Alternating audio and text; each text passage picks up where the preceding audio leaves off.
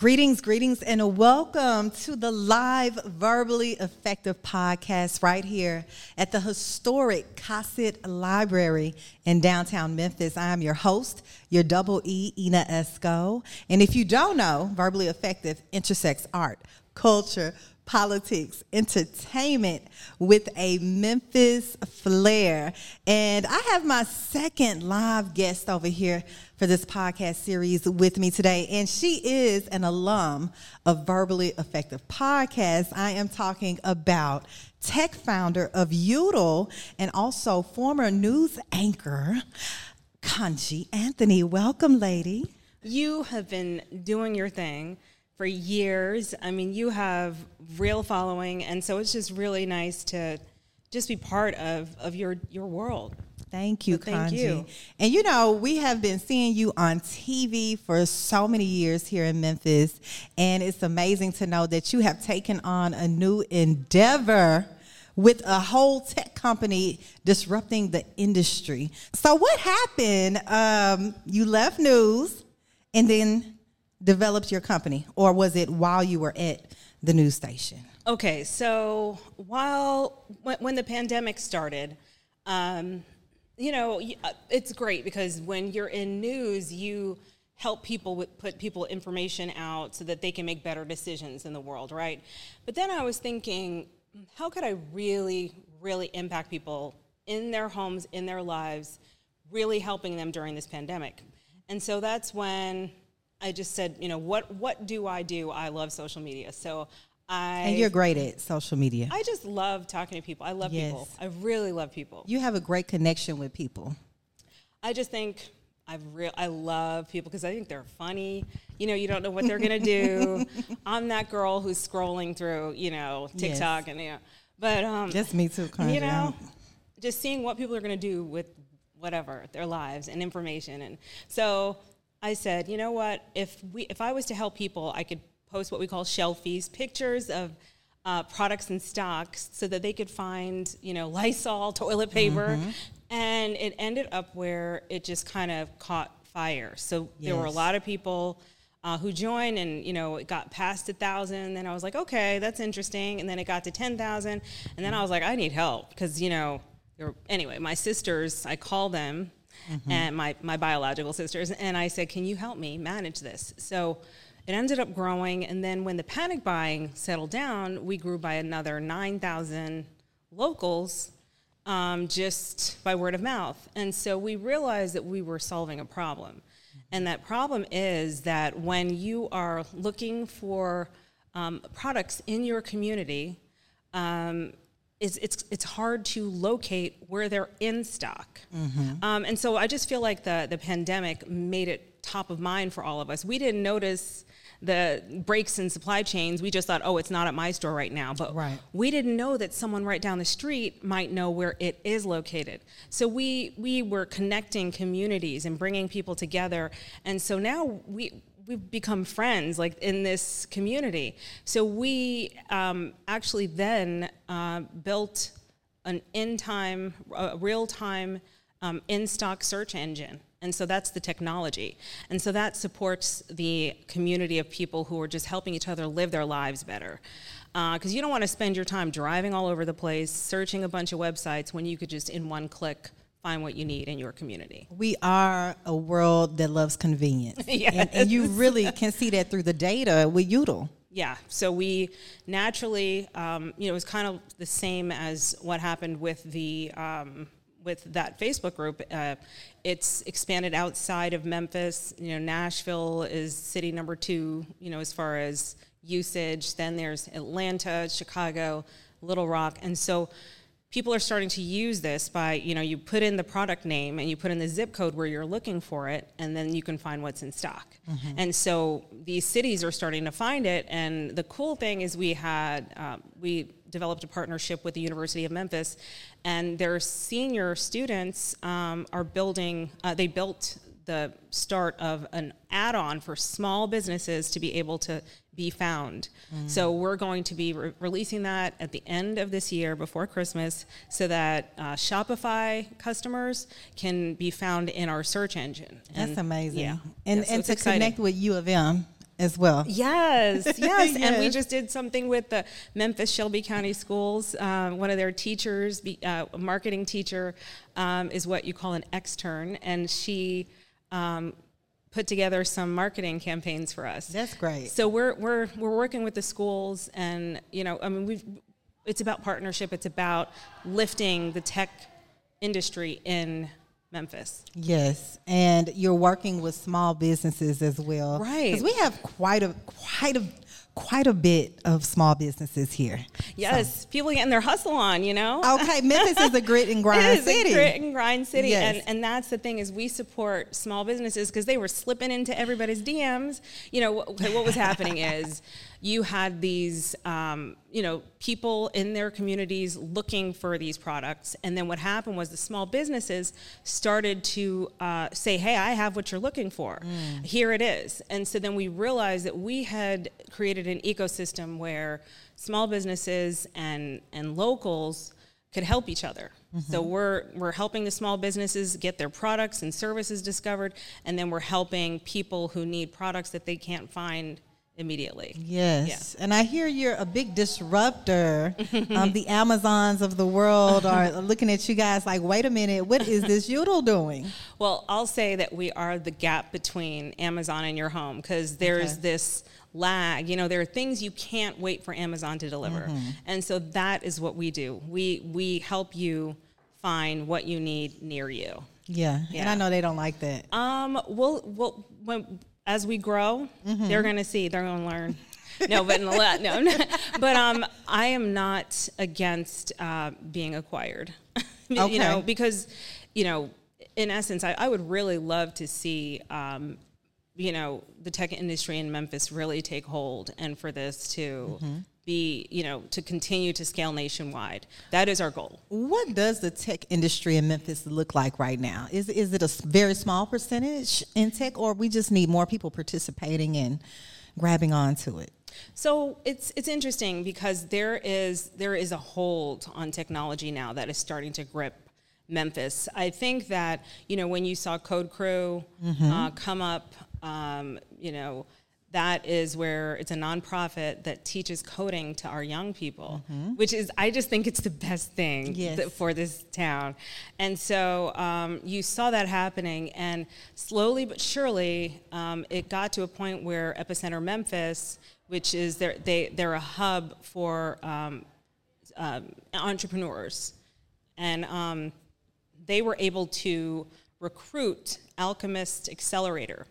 That is an international accelerator for tech companies. So they're in Munich, Silicon Valley, and Memphis. Wow. Right? So they just arrived. And so now what they're doing is making this a destination for people who want to build tech companies. So not only are they helping local tech founders to make their technology world-class, they're also giving special breaks to people who come here to take part in the accelerator. Great. So it makes us a destination. You look at cities like Austin, Texas, that started to kind of have a foothold on technology outside of Silicon Valley.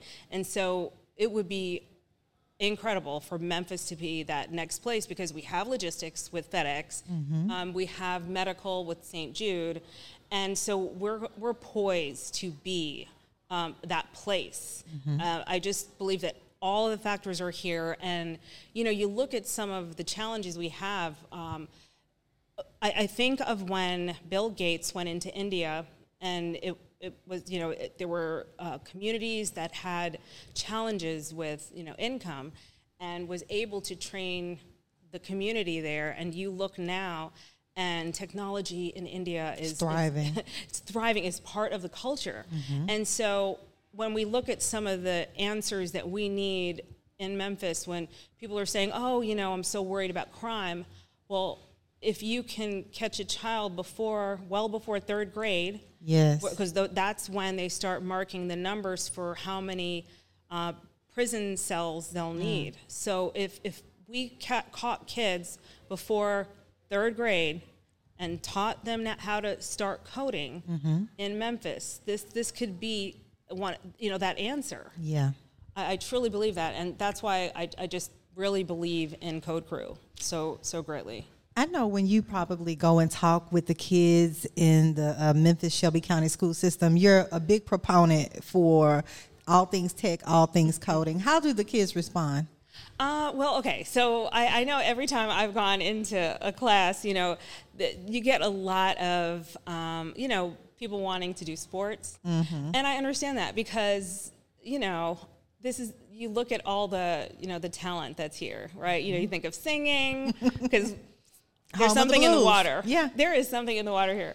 But what I tend to do is when I'm in those moments, I say, if your ankle broke and you couldn't be a basketball player, what is something else you would do? Mm-hmm. So, I just think that what's interesting about technology is that there are so many different things that you can do with it. You don't have to be the coder. Mm-hmm. And I learned that, when I was on a Zoom, I'm part of this fellowship called Digital Undivided, where 15 Black and Latina females from around the nation their companies were chosen to be part of this incubator to help us get to $1 million in either fundraising or income. You're seeing overall around the nation, there is a new vibrancy when it comes to, people of color, minorities seeking out technology as mm-hmm. a way to, do business. Yeah. And so I was on one of those calls and they were telling me, they were like, you're a technologist. I was like, I'm a what? I'm like, I'm used to being a journalist, but they pointed out that while I started out as a user. So I love the use of social media, for example. Mm-hmm. Yelp, in 2016, I became what's called an acronym, where they pick 10 people in the world to come to their headquarters, meet the founders, and then I consulted with them for a year. I know, it's just they pick people who they like, how they're interacting with their technology. Mm-hmm. So even back then, I knew that technology was big for me. I just love it. And so you can be a technologist without knowing how to code. If you're the person who understands the mechanisms of how a technology works, and then you go into that field, you are a technologist. So just like if you have music, there are the people who sing, there are the people who play the music,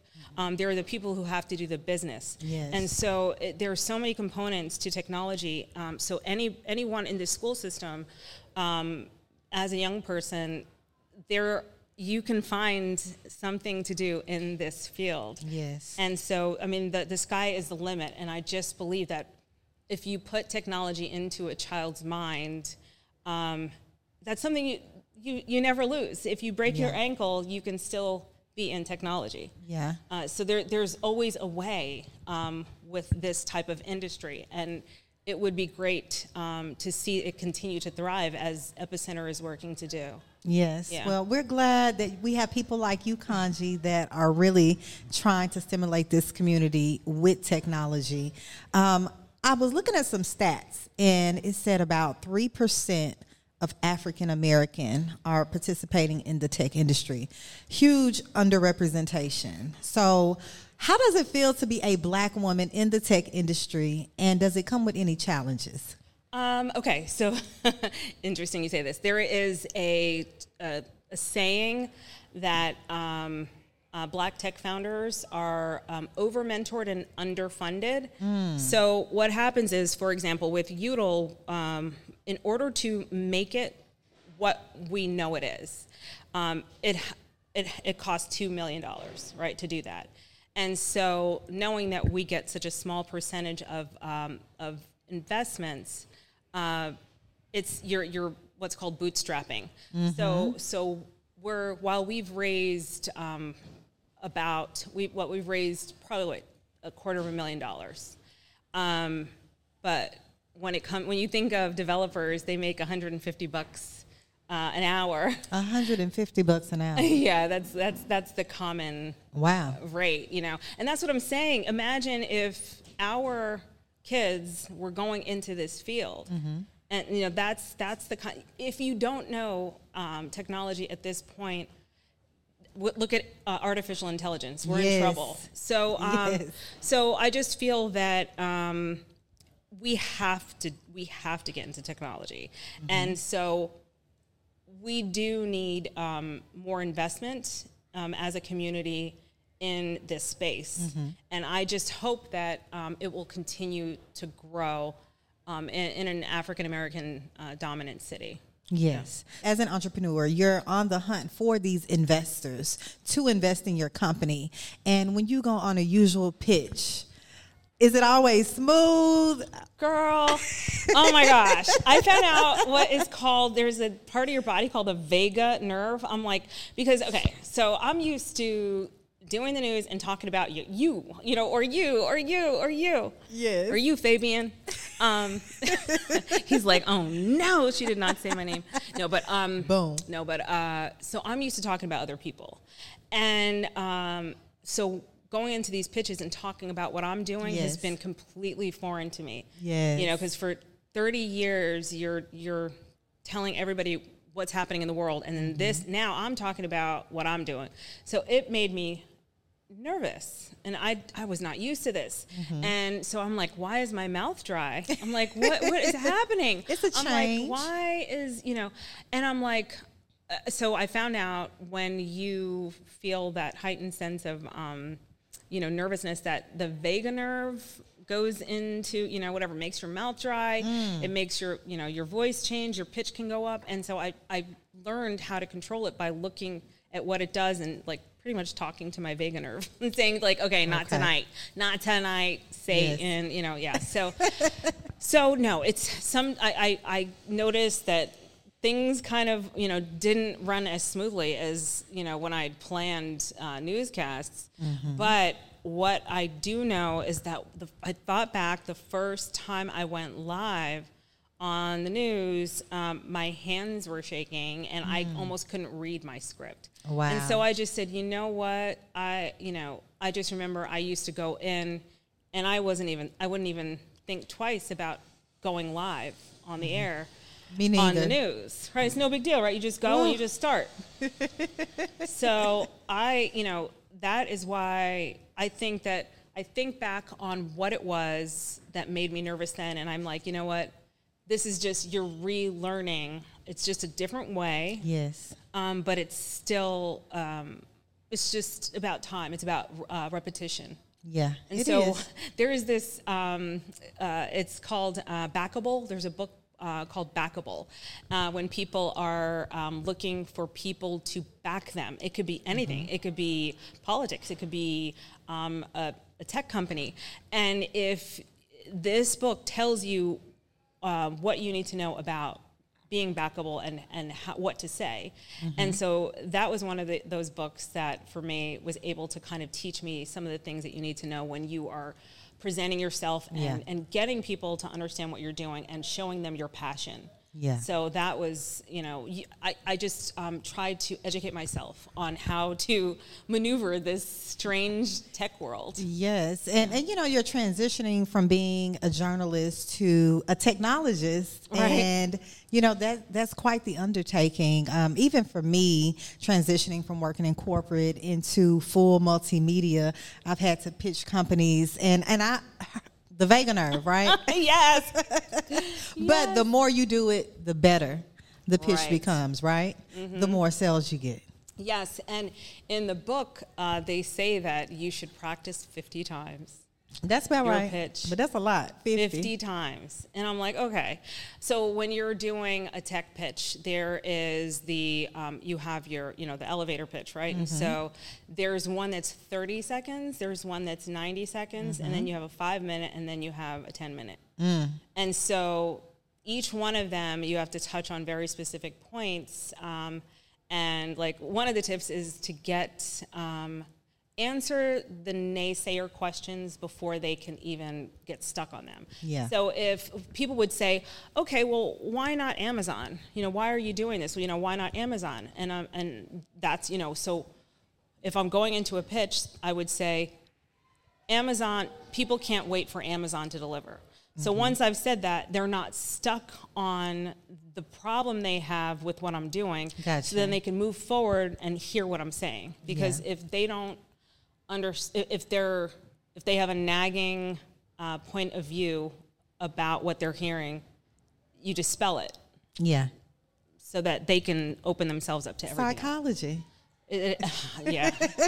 And it learned psychology. Yeah. Yes. Well, it seems that business is going well with Youdle. Yes. And it's only going to get better. Now, I do want to hit on your transition from being a journalist to a technologist again. And the question is, do you feel more free now? Do you feel more free as in there are no boundaries there? You know, I know when you work in news, there are boundaries going on. So do you feel in this journey that you're more free now as a technologist? You know what is so strange about there was a framework that I knew I was going in for the day. I knew what time I was live. I knew everything I needed to do. I had to wake up. I'd read all the publications. I had an order to what I was doing. The difference, that is it's constraining, you know, because you have to be there. You have to be there live in person. While there is a freedom here, you also have to shut out the white noise because there are some things that you can waste your time on. And if you waste too much of your time, you've lost. So there's almost too much freedom, and you have to learn how to maximize every minute when it's a startup, because you don't have time to fail. So you have every moment is a winning moment. So there is kind of like it's a constricting in a sense in that manner, because you have to narrow it down. And then it's more time consuming because you'll wake up at 4 a.m, or I will, and I'll be like, oh, I have an idea. And I'm like, what am I doing? But, you know, the solutions usually come when everybody else is sleeping and your phone's not ringing off the hook. Yes, because you have been busy, Kontji. Girl. Oh my goodness, I can feel my phone buzzing on my hip right now. It's just. There is the refining of the technology, because, you know, you're always refining. Right now, I want our search to have the natural language and also incorporate artificial intelligence. So it's like your technology changes every minute, and so yes, it does. So you're always working. So I have to turn it off. I have to force myself not to work every second of the day. Yes, I gotcha. And you know, you have a pretty big social media following, and they have been following you throughout your journey with journalism, now into the tech industry. How are your followers responding to the change? I don't think, I think they're just kind of like, what are you doing? Come back. I just get messages, inboxes like, I miss you on the news. I love broadcasting. But at the same time, I'm allowing myself to kind of use every corner of my brain. However, I always say, I follow the mantra, I always tell you, ¿por qué no los dos? You know, why not? ¿Por qué no los dos? ¿Por qué no los dos? So, you know, for example, News Nation called, right? And so because I'm doing technology, they needed someone who understands consumer technology. So I did, a little hit there. So I'm not... I'll always love broadcasting. It's like my first love. I did it in high school. I was a high school host. Oh my goodness. It's in your blood. I guess so, yeah. And your followers just going to have to get with it. Well, I just think that it can be both, Yeah. You can, but I think that the time has changed where people used to force you to be in a box and like they only want to see one part of you. Now everybody's showing everything, and your weaknesses are strengths when it comes to building community. So that is the one thing. That's what makes us very unique. That's what makes our technology unique, is because it's based on community building. It's about using collective knowledge from the whole community to make the community better, right? Yes. And so when you're connecting with people, life is not perfect. And so if they're just seeing this this perfect picture that you're putting up, it's not real. There's nothing real about it. So that is one thing that I don't know if people understand about social media, is that people want to see, the real you. They don't want this plastered fake, nonsense. That's true. That's true. It seems like engagement goes up when they see the real you. Actually, that's kind of true. Oh, that's my mom. So I take care of my mom, right? Lady Doris. She's that's why my phone's buzzing. But that's Mom. I call her Lady Doris. So I just think that the flaws actually when I do share, a hiccup, that actually tends to get more attention, and I think it's because people like to let people know that they're there. Yeah. I don't think anybody likes to see anybody going through a tough time.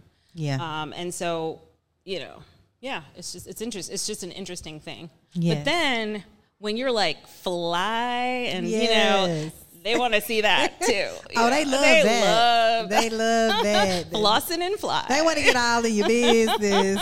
To be honest with you, they want to get all up in there. Now, you just mentioned your mom. She just buzzed you. How's your mom doing? How is your relationship with your mother right now? She is just, it's really hard because she was diagnosed with Alzheimer's. I've never shared that, with that, outside of my family, but she is, and it's so, this is a woman who really sharp, just high powered in the sense of she always made sure we were involved in sports, took me to violin lessons. I had art classes after school. Swimming, because, she didn't swim till she was an adult. So she was like, you guys are going to learn how to swim.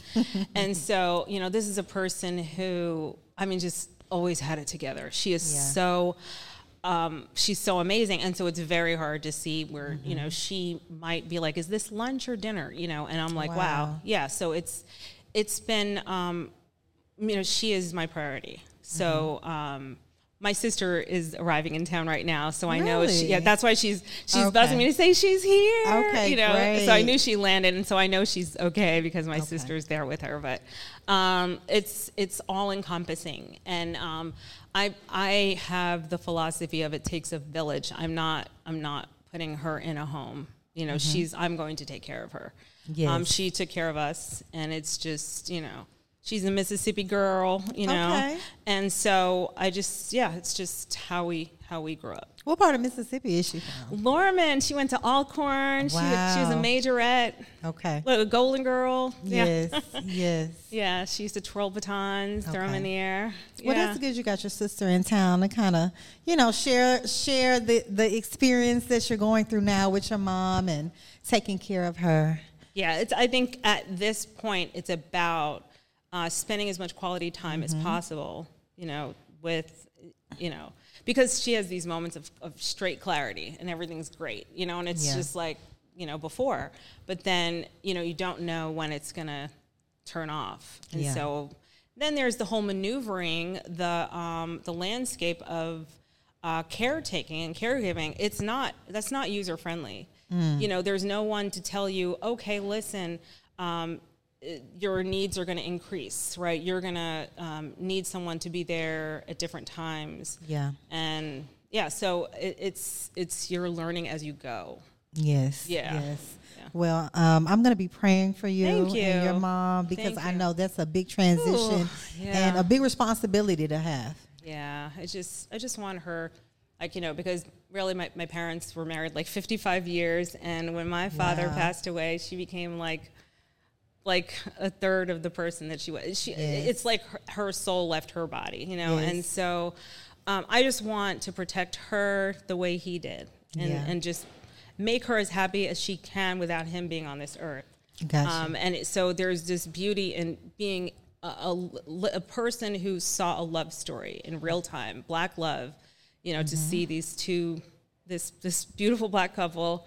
They met in Chicago at Jet Magazine, and and they had 4 girls, and my dad was a hard worker, and I just think that's part of the triggering thing that I think is part of the reason why I started this tech company, was seeing him get up at 3 a.m. every day and come home at 8 p.m. And for him in his industry, if he was in food and beverage, and if a part was not available, the whole operation would stop, shut down. And so when the pandemic hit, and I saw this was happening in people's homes, and you saw these mothers and fathers running around trying to protect their kids, and it was literally survival. And so I started thinking about, wow, all that time, Daddy was looking for parts to finish the repairs, and he could have been home, right? And so then I'm imagining, what could we do to make it easier so that, a mom is not driving all over the place to keep her home running safe and smoothly, so that we can reduce that time so that she could have more moments of living with her kids instead of hunting for an out-of-stock product. Yeah. So there's a real reason why we did this. So I'm doing this with my 2 sisters, and we had that discussion. We were like, this was what Daddy would go through every day at when he was running his family business, our family business, and the 2 of them worked at my dad's our family business, one for 27 years and the other for 20. Oh, wow. Yeah, they worked side by side. No, they looked at each other. I'm like, you still like each other? So they have experience in this. Oh, yeah. Oh, yeah. So one sister dealt with logistics and inventory so they would repair commercial kitchens. So they had technicians who would go out and fix them. So it would be like hospitals, hotels, big restaurants, schools. If you have an industrial kitchen, my dad had people who would go and repair them. Okay. And he was like a genius at that. That was like, he could take something, like my mom said, when he was starting his business, he would bring things home and open the whole thing up and put it back together. Okay. And she is a clean person, so it was not cute. Like, she hated that. But she was like, I got to support him. Which one are you in that situation? Are you the person that's going to build something? Or are you need to clean up, OCD? So here's what's interesting. I remember we got a workout machine. It was like one of those, those machines where you lift the weights and you sit on it, and it's like it's a circuit, a universal, whatever. And so it came in, and my mom and I sat there, and we put it together. And halfway through, we realized we pulled one of the cords wrong, and it was midnight. And so I said, well, let's go back. And my mom said that was the moment she knew I was always going to be okay, is because it was midnight, and I could have said, I'm not doing this. But I said, well, let's just do it until it's done.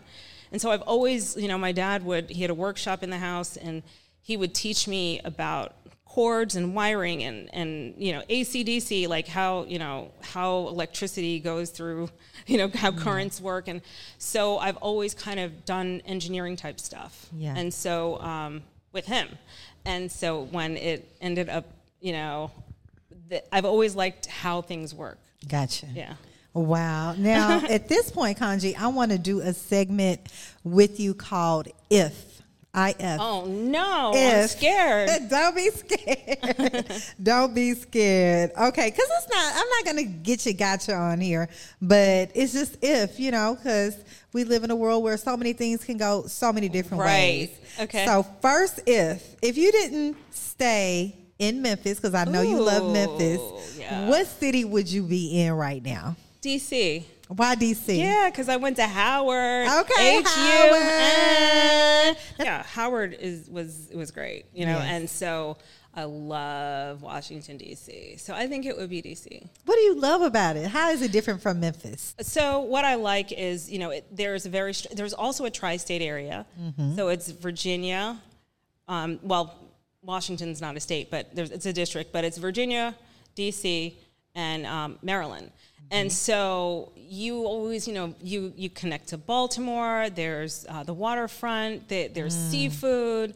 I just love the fact that Capitol Hill is there. And, I remember having friends who were in college who were like speechwriters. Like my friend was a speechwriter for Ron Brown when he was the Secretary of State, and so you just got to see how the government functioned on a federal level, and then you just saw really high-functioning people, and so that was really awesome to just see that, and then to have the whole Howard experience was amazing. Yeah, I already know. Yeah. Okay, so it would be DC. Yeah. If you weren't here in Memphis. Okay, next, if you did not start Youdle, what would you be doing after you transition from journalism? That is like, you are just going right for the. You know what the weird thing is? I would still be in broadcasting. In broadcasting. Yeah, because I felt like if I didn't see this through, that I would regret my life. Yeah. So it was like, this was something I never planned, do you understand how easy my life could be to just, do the same thing I did for 28 years? You didn't take that route, though. I didn't. Like, it could be so easy, but I just really felt like this was something that the world needed. And so I would definitely, I'm not saying I wouldn't not do broadcasting now. I love broadcasting. So, yeah. Okay. Wow. Yeah. Okay. Well, you did pretty good on the if segment. Well, I was scared. I was like, what's happening? But right now, I want to get into Esco's Pop Talk, where we talk about a few current events. And I really want to hit on something that has been leading the news. I would say probably worldwide, we tapping into Carly Russell. Carly, why? We were rooting for Carly. We were trying to find Carly. And if you don't know who Carly Russell is, look at the audience member, Crystal. You're shaking your head. I said the pursed lips. The pursed lips. Like, we know where this is going. Okay, so if you're not familiar with Carly Russell, she is from Hoover, Alabama, and she called 911 to report that a young child was on the side of the highway. And, she's given a description. I heard the 911 call yesterday, and I'm talking about really going in with this story that may now be fabricated per the facts that are coming out. So anyway, she stated that the young child was on the side of the road. She pulled over. However, while she was on the phone with 911, she probably had to go about 600 feet. Now, a toddler can't walk that far. That's like a few football fields. 6 football fields. The toddler is not in like a 30-second phone call is not going to run 6 football fields, 600 yards. But at the beginning, we were believing what I was fighting. Did you repost I fought the internet. I fought the interwebs. Oh, you were a I was like, do not. I was like, you don't know what's happened. Like just give her. Let's help her. Let's find her. And so many black women that go missing, and nobody reports it, and it's not. So I'm sure you're very familiar with this situation. So let me tell you something. I had a situation where I was working in a market where a 13-year-old black female went missing, and none of the stations would cover it. And the mother, I took the girl's photo and I shared it. So I started sharing it and helping the mom. And so behind the scenes, when no one was watching, I was like on the phone with the mom, sharing details, trying to get this little girl. I remember being up at 2 a.m, talking with this mother who was just like inconsolable. And days went by, 13 years old, and the child was trafficked all over that town and into another state, and found about 2 towns over at in a bar, drugged. And the child said, "When I smelled your perfume, I knew I was okay, Mom," because somebody saw all those posts and saw the girl and said, "This is the girl I saw on social media."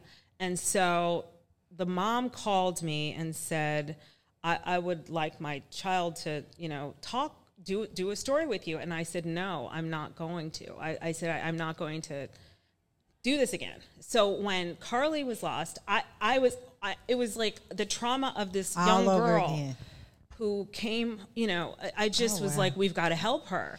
And oh my God, Carly, why? Why, Carly? Oh. Because as the days have gone by, oh Lord, Carly showed up at her mother's house unharmed. Well, we don't know. I mean, her shirt was ripped.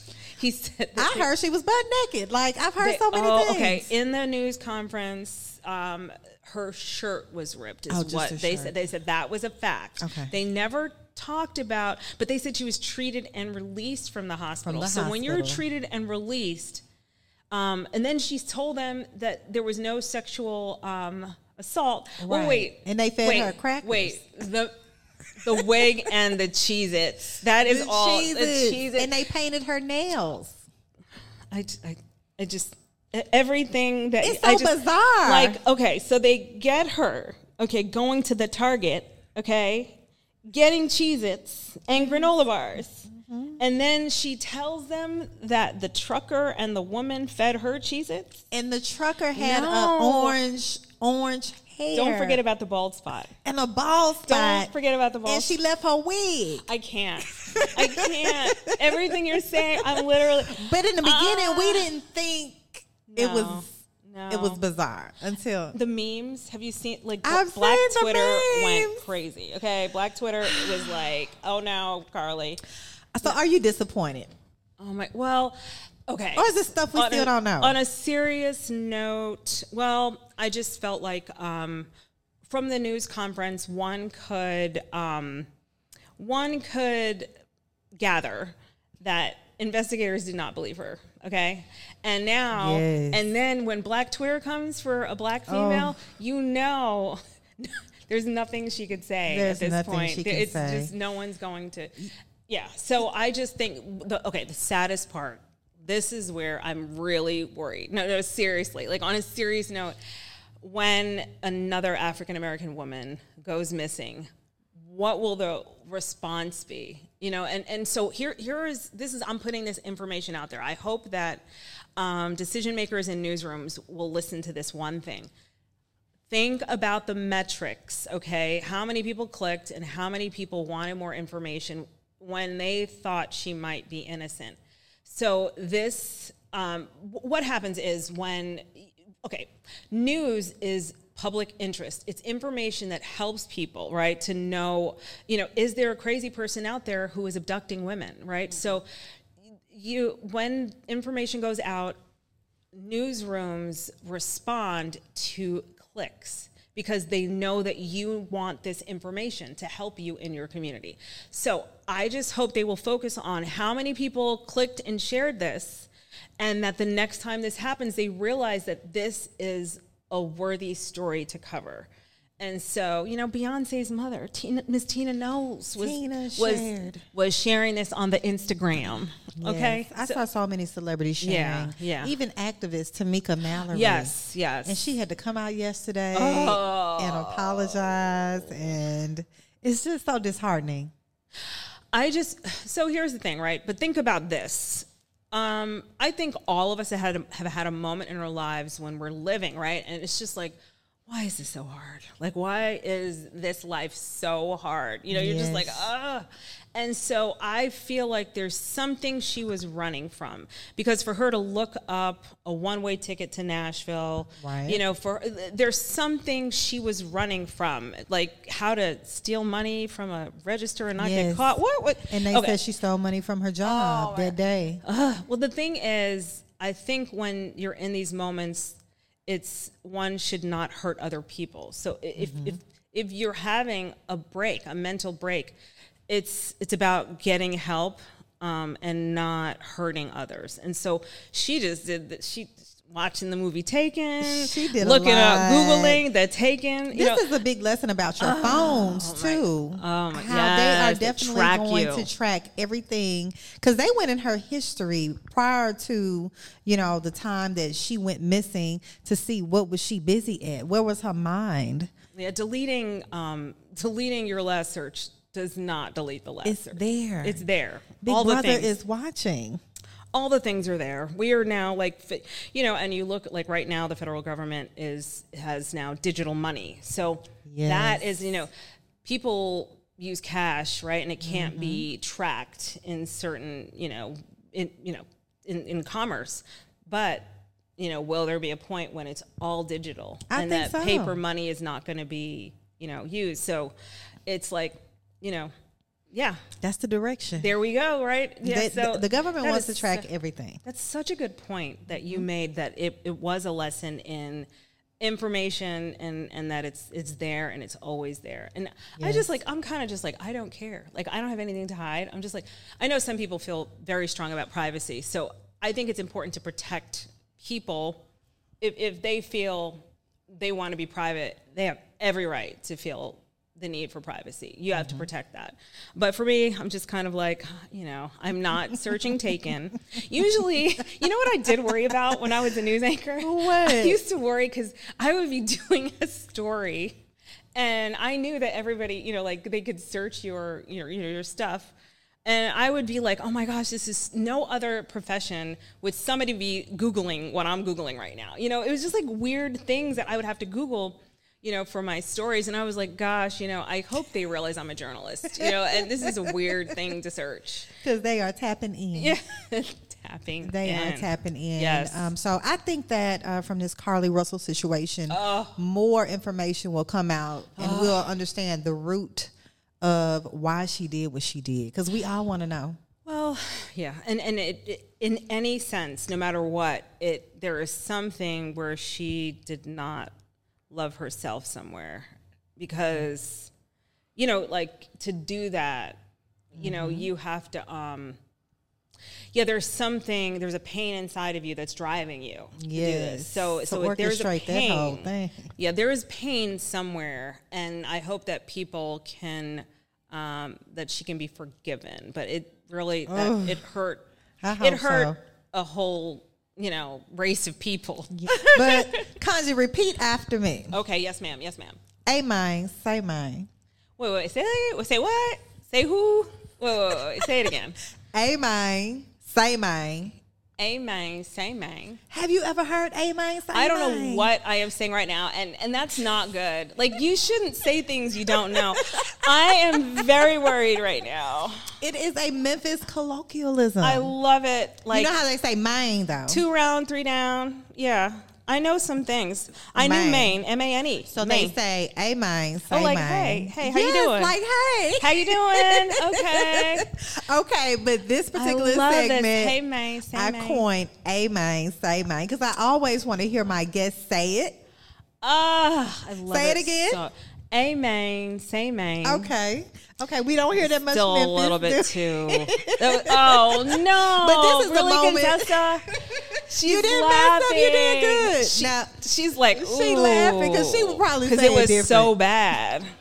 She says she know how to say it. It's okay, because this is a moment of transparency between you and I. Amen. Say mine. Amen. Say mine. I'm going to be in the mirror looking at myself before I go to sleep. I like trying how you to do just this. said it. I am. Okay, so my question is, Kontji. What? I hear you have a love for hip hop that a lot of people don't know about. I actually have a personal hip hop followed me. Okay. Okay, it's funny, right? So my first, I knew. What's the first hip hop song? Sugar Hill Gang. I right? said hip hop, the hip to the hip hop, and Come you don't on. stop She the can rocket do to that, the yeah, bang she bang. got Boogie say that. up jump the boogie to the rhythm of the boogie to the beat. Now what you hear is So Hey, okay. hey. So of course that was when it went mainstream, and it was in New York. Well, it just so happens that news took me to California.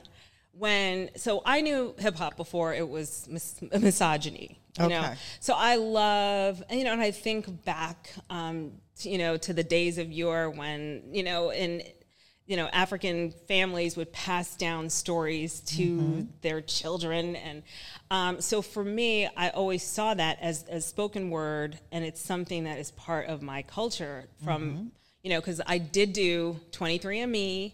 And so I know that I'm of the Hausa tribe in Nigeria. Wowza. And then there's other stuff that I did not. I'm having an identity crisis. I don't want to talk about it. We'll talk about that. What percentage were you the Hausa tribe? Oh gosh, I can't remember the percentage. It just wasn't as much as the other stuff. Okay, this is the other stuff that's bothering you. It was more than I thought.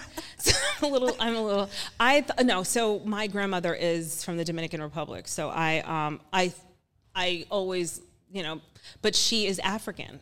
So my thing is, she was an African in the Dominican Republic. So I'm like, am I Latina? I can see a little Latina in you, girl. But I'm saying it was the Middle Passage because our people got dropped off. Christopher Columbus dropped us off all over. So so now all this time I'm thinking I've embraced the Latina culture. But then I guess you are what the culture is. Anyway, there's too much. So what were we talking about? Hip-hop. Your love for hip-hop. Okay, so then anyway, what happened was I ended up living in California for news right when, it got big. How they took over hip-hop, right? And so then I was living there, and that was what was on the radio.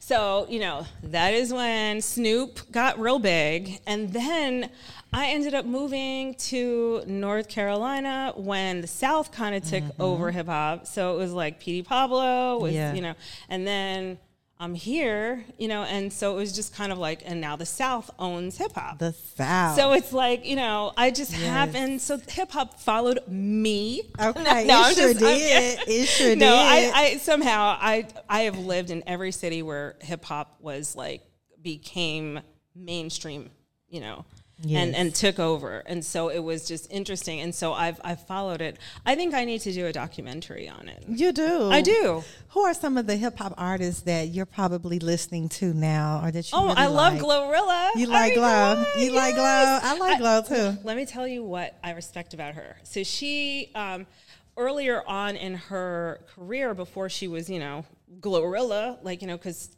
I know that, she took that name on later, but she had a different sound to her voice. And so I respect how she found that depth.